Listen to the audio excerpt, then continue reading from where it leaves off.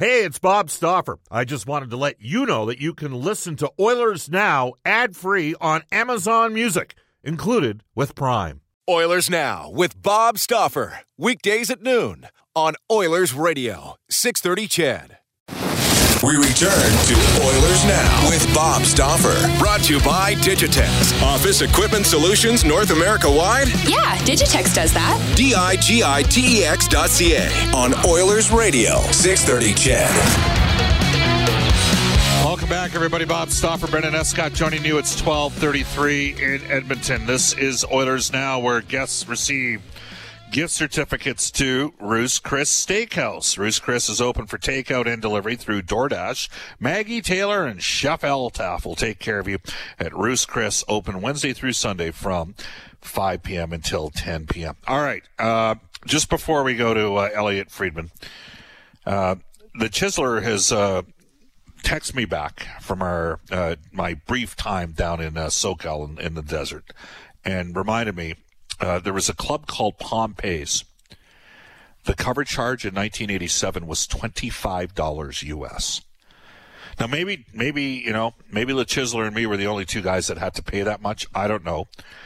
What's the most that you've ever paid to get into a club? You can text us at 780-496-0063. I know around the time that the NHL draft was in Toronto in 2002, I think the Harley-Davidson Club had just opened up or something, and that one had a big lineup to get in.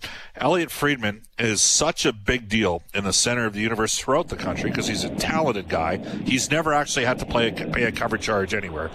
He joins us right now from NHL Hockey and Rogers. That's true.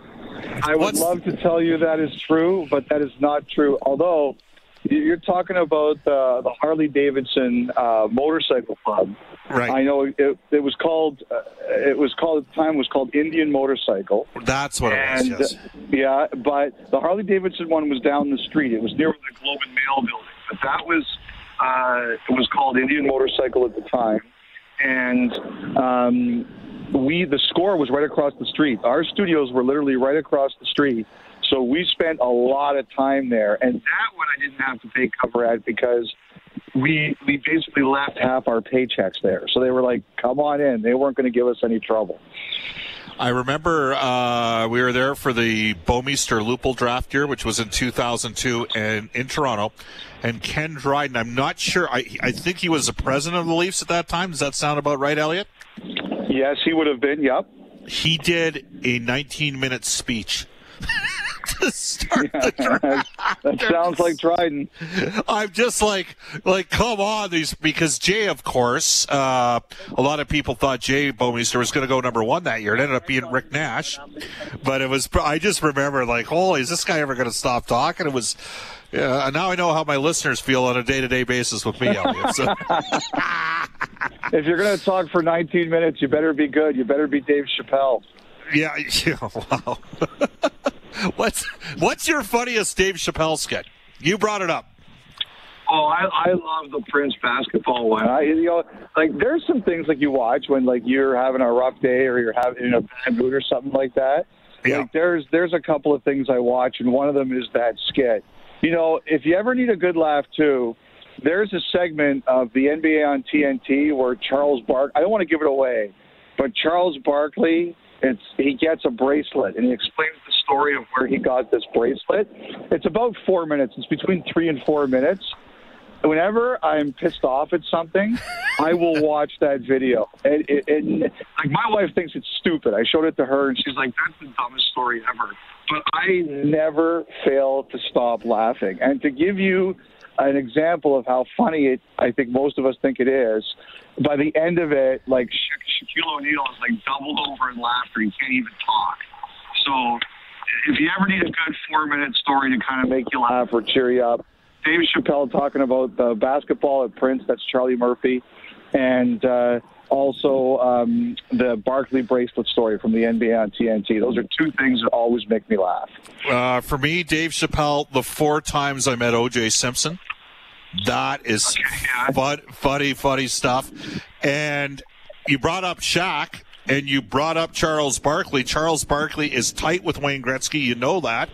And it sounds like TNT's bringing out the financial hammer. You know what I'm saying? Like they're going for the greatest player in the history of the game.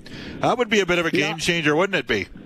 You know, I think it would be like I've heard a lot of debate about this, and you know, first of all, I think we know that Gretzky publicly he doesn't say a lot of things that are seismic. I think ever since the Mickey Mouse thing, and you know, we're going back a long way. That's almost 40 years ago. I think he's always kind of been careful, but that doesn't mean he can't do it. Like, I look at this. If Wayne Gretzky wants to do it and wants to do that and wants to say things that'll kind of make people shocked, he could do it. I have no doubt he could do it. I think it comes down to, does he want to do it? But what you have to do is you have to make him the kind of offer that at least is going to get him to think. And it sounds like TNT has at least done that. We'll see where it goes. And again, he is still involved in a capacity with the Oilers Entertainment Group. Bob Stauffer with you right now. Elliot Friedman's our Oilers Now headliner for Wilhauk Beef Jerky. It just might be the best you've ever tasted. Search for Wilhauk, Wilhauk today. By the way, Paul Grist got all your beef jerky, just so you know. He got your... he did, eh? Yes. Yes. Paul's a bit of a hoarder. I could see it not getting to anybody else. There you have it. This has been. We'll get to the two Canadian playoff series in a second. I mean, how popular are you in Buffalo these days? I'm just wondering, because I know you love doing that. I think the fans have been really good. One of the things, I got a couple of DMs from people who just said, you know, we really just appreciate the information. I think there's, you know, whenever you have a situation where a player says one thing and a team says another thing, you're kind of wondering, like, what's the story? What's the information? I think, you know, this week I was able to provide some information. I think people, they just want to know what's going on, and then they can try to make the most informed decision for themselves. And, I've seen people who say that Eichel's right. It's his body, and he should be able to determine it.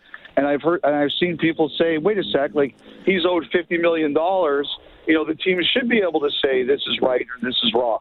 And the other thing that happens here is that there's a collectively bargained agreement between the league and the Players Association that seems to indicate the team has the hammer here. And you can always, for every lawyer, you'll get a lawyer who tells you something opposite. You could always grieve it. You could always appeal it. But just the overall reading of it, and I've asked players, not players so much, but I've asked agents, I've asked teams, and they think that they both agree that the way it's read, the team seems to have the power. So, you know, they've got today's May 14th. They've got 16 days to figure this out. You know, we'll see what happens. But Eichel seems to really want this process. It's called a cervical disc replacement, and the Sabres aren't crazy about it because it's never been performed on an NHL player. So it's a real challenge.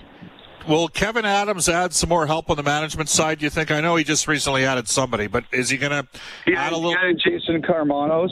Right. I don't know about that, Bob. I don't know the answer to that question. I'm not sure. I'm got kind of a mixed reaction to that, so it would be poor form for me to try to say I know more than I'm claiming. Do you think Don Granato ends up becoming the full-time head coach there, or do you think they go outside?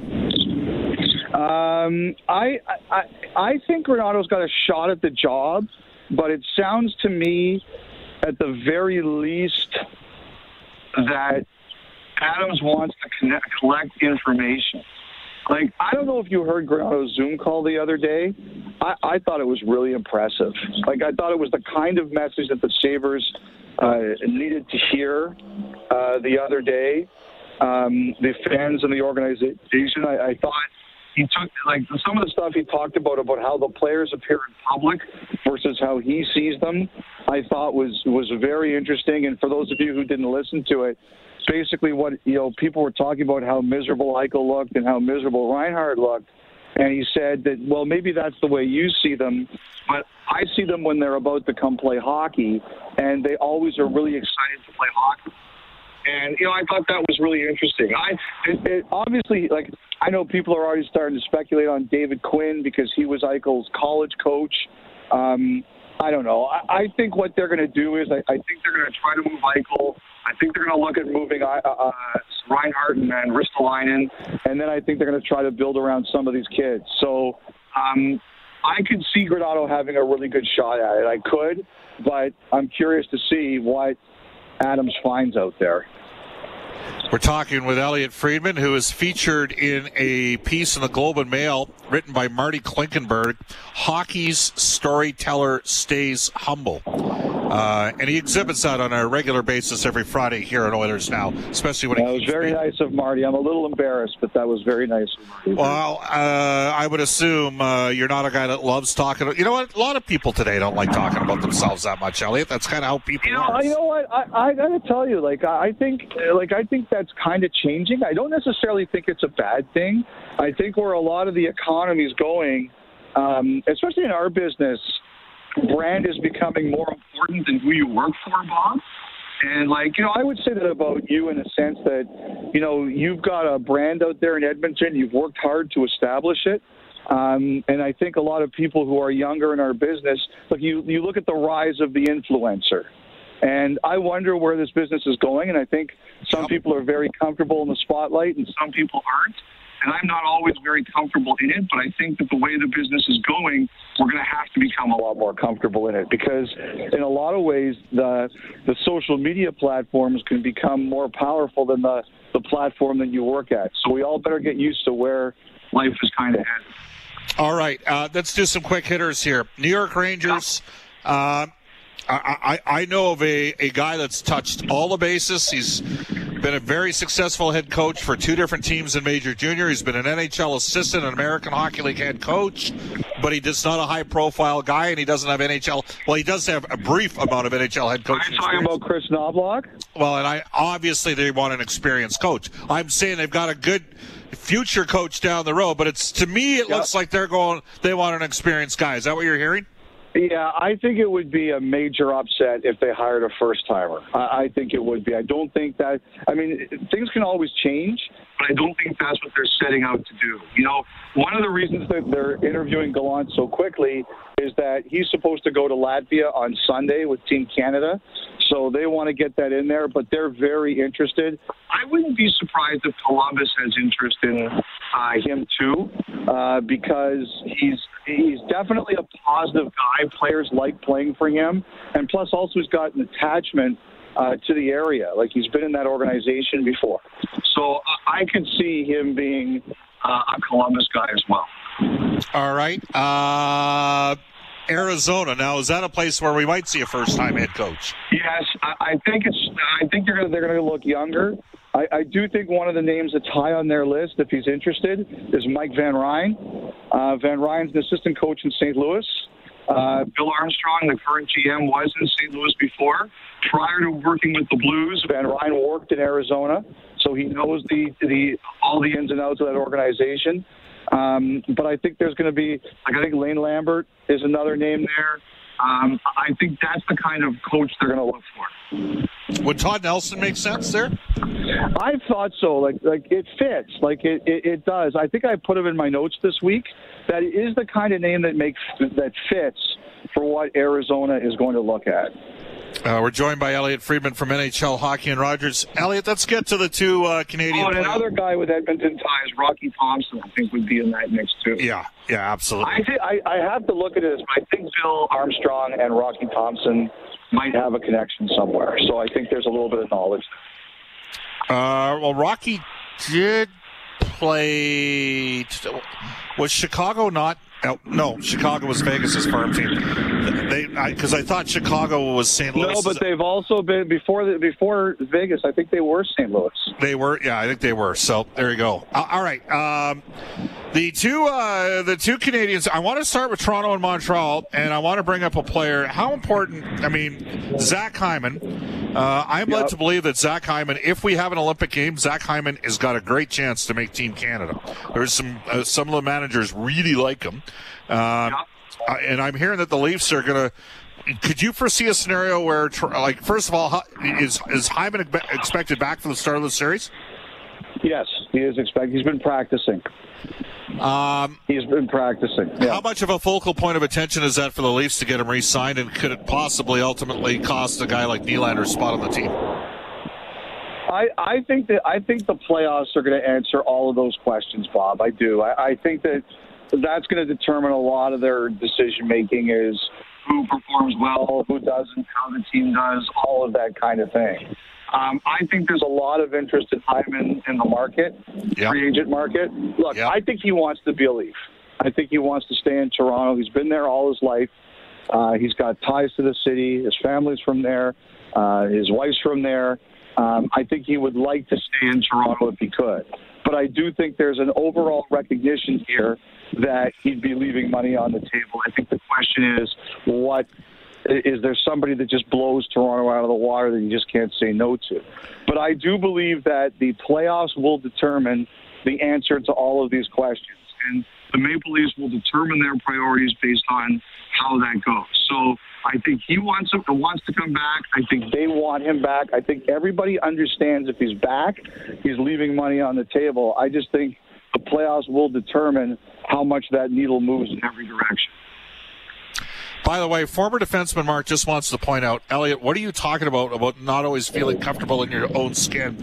He says anybody that was able to rock the Civil War era beard that you had last summer has to be comfortable in your own skin. That was an awesome beard, man. I loved it, and I would do it again under the penalty of divorce. But this is what I would say. Like, I think, like most people, I'm probably a lot more comfortable at 50 than I was at 25. I'm comfortable in, I believe in myself, and I'm comfortable in what I can and can't do. Believe it or not, with the job I do, I'm not always comfortable with the attention that comes with it. And I think in our business, you have to call attention to yourself at times. That's the thing I don't like. I'm comfortable myself. I like doing that. I would never have done like the turtleneck or the beard earlier in my career. I now feel very comfortable doing that stuff and making people laugh. I'm just not always comfortable saying, being like, look at me, I'm the center of attention. And sometimes in this business, you have to do that. Yeah. And that's probably the thing I would say I'm not comfortable with in my skin. All right. Quick injury updates on the Canadian side. Is Gallagher going to be a go? Yes, I think so. I think we're all expecting that. I think it sounds like Price is going to be a go. Deneau is skating. I think the one we're all kind of wondering about here is Weber. Yeah, and upper body, wrist, hands, something. Well, unfortunately, there was someone on the Canadian social media account who had a bad day with that the other day, and they kind of released that we had heard the rumor was thumb. That showed like it was a thumb, and I feel badly for that person because I'm sure they didn't mean to do it intentionally, and it was probably a very tough thing. Yeah, absolutely. By the way, the Canadians with a .415 winning percentage when Brendan Gallagher has not been in the lineup over the last several years. I think he's a difference maker. I think Montreal's I think the Leafs will win, but I don't think they're going to walk over the Canadians in 4 or 5 games. What about you? I just haven't liked the way the Canadians have finished the season. One thing I'm a big believer in, Bob, is that regardless of what happened the last 56 games. You can rewrite your story in the playoffs. You can have a horrendous year and then completely redeem yourself by what you do now. And I think that everybody gets a clean slate and everybody gets to change. The thing that really concerns me is that Montreal, how long did it take them to get that 1 point necessary to clinch a playoff berth? Way longer than it should. And that's the thing that concerns me about them. Although you're right, Gallagher is back, instantly changes them. And some of the other guys, and, is Price going to be Price? Can Weber play a role? Deneau is a huge loss, too. If he can't play, now, like I said, he's skating, but if he can't play, that's a massive loss. But they need these guys not only to come back, but they need these guys to be effective. And we have Winnipeg and Edmonton, and the Jets have lost 9 of their last 11. Yeah. I know the Oilers went 7-2 against the Jets.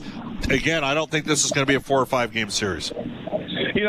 I'll tell you this. There was a time earlier this year I really thought Winnipeg was the second best team in Canada behind Toronto. I think Toronto's earned the number one seed by the way they've played this year. But for most of the year, I thought Winnipeg was number two.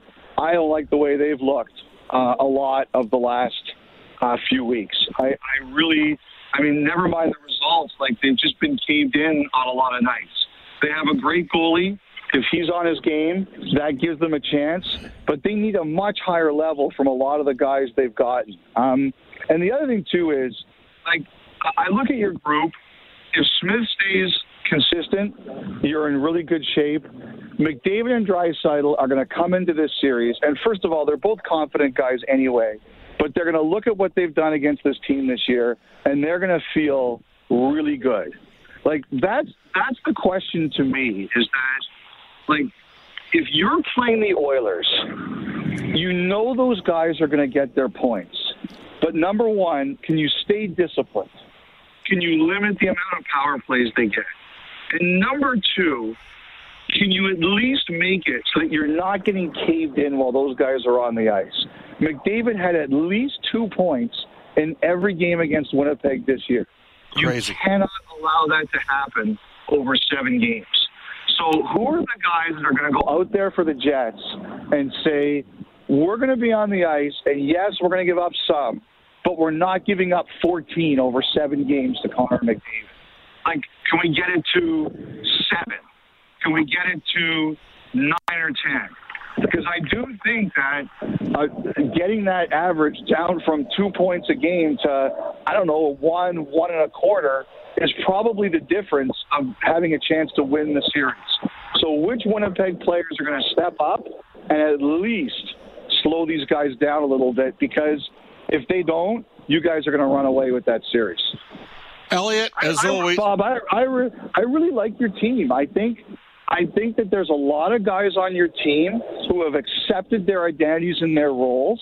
They know who the stars are, and they do what they do around them. I think there's a recipe for success there. I do.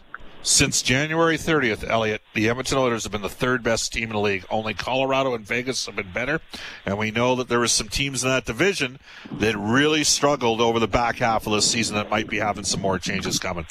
Great stuff, Elliot. Thanks for your time. We'll hook up next week, okay? All right, Bob. Have a good weekend, okay, man? You bet. That is Elliot Friedman from NHL Hockey and Rogers for the River Cree Resort Casino. He's our Oilers Now headliner, brought to you by Wilhauk Beef Jerky. It just might be the best you've ever tasted. Search for Wilhauk, Wilhauk today. We'll take a quick timeout. Come back with the Oilers Now injury report for James H. Brown, Injury Lawyers. This is Oilers Now with Bob Stauffer on Oilers Radio, 630 CHED. All right, let's go to a quick couple texts here from our conversation that we had with Elliot Friedman from NHL Hockey and Rogers for the River Cree Resort Casino. This texter comes in saying, Bob, if Shea Weber plays, the Leafs better have on their flak jackets. They're a physical team. Again, text us at any time.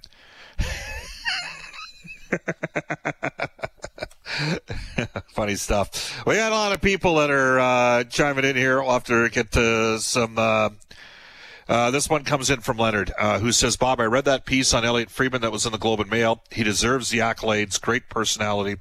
So are you, Bob. Well, thank you, Leonard. That's much appreciated. Marty Klinkenberg wrote the piece. He did a book on Connor McDavid. He's with the Globe and Mail. Marty is, he's had a health scare, too, during his time. He is one of the nicest people you would ever meet. There's terms for ink-stained wretches who would make... comments, off the cuff at football games and hockey games, and everybody would kind of quietly chuckle, but it was stuff that was not always appropriate at times. Marty is just a really nice guy, and I'm not surprised that he did a real great job in that piece with Elliot Friedman. Too, the Oilers Now injury report brought to you daily by our friends at James H. Brown Injury Lawyers. For every goal the Oilers score, James H. Brown will donate $100 to 630 CHED Santa's Anonymous. When accidents happen, go to jameshbrown.com. Here's Brendan Escott. Okay, well, Zach Kassian is skating, getting closer, but not ready to return yet from a lower body injury. Slater Cuckoo is, again, same thing, getting closer from that collarbone injury day to day right now. Chris Russell will miss this upcoming game tomorrow, as will Elias Pettersson. Olsen for Vancouver. He is out for their final 4 games with a wrist problem. Blues D-man Colton Parayko out tonight, and undisclosed injuries. Still banged up and has had somewhat of an injury-plagued season, really. But Nikita Kucherov did practice with Tampa again, and all signs point to him being ready for Game 1 against the Panthers. He missed the whole year after a hip procedure. All right, off to a global news weather traffic update with Eileen Bell. Then we'll bring onto the show longtime NHL assistant coach, the man who just guided Canada to a gold medal at the U18 Championship, Dave Barr, Jack Michaels, Cam Moon, Reed, and Brendan and myself with their playoff predictions coming up in the last half hour of the show. You're listening to Oilers Now. Oilers Now with Bob Stauffer. Weekdays at noon on Oilers Radio, 630 CHED.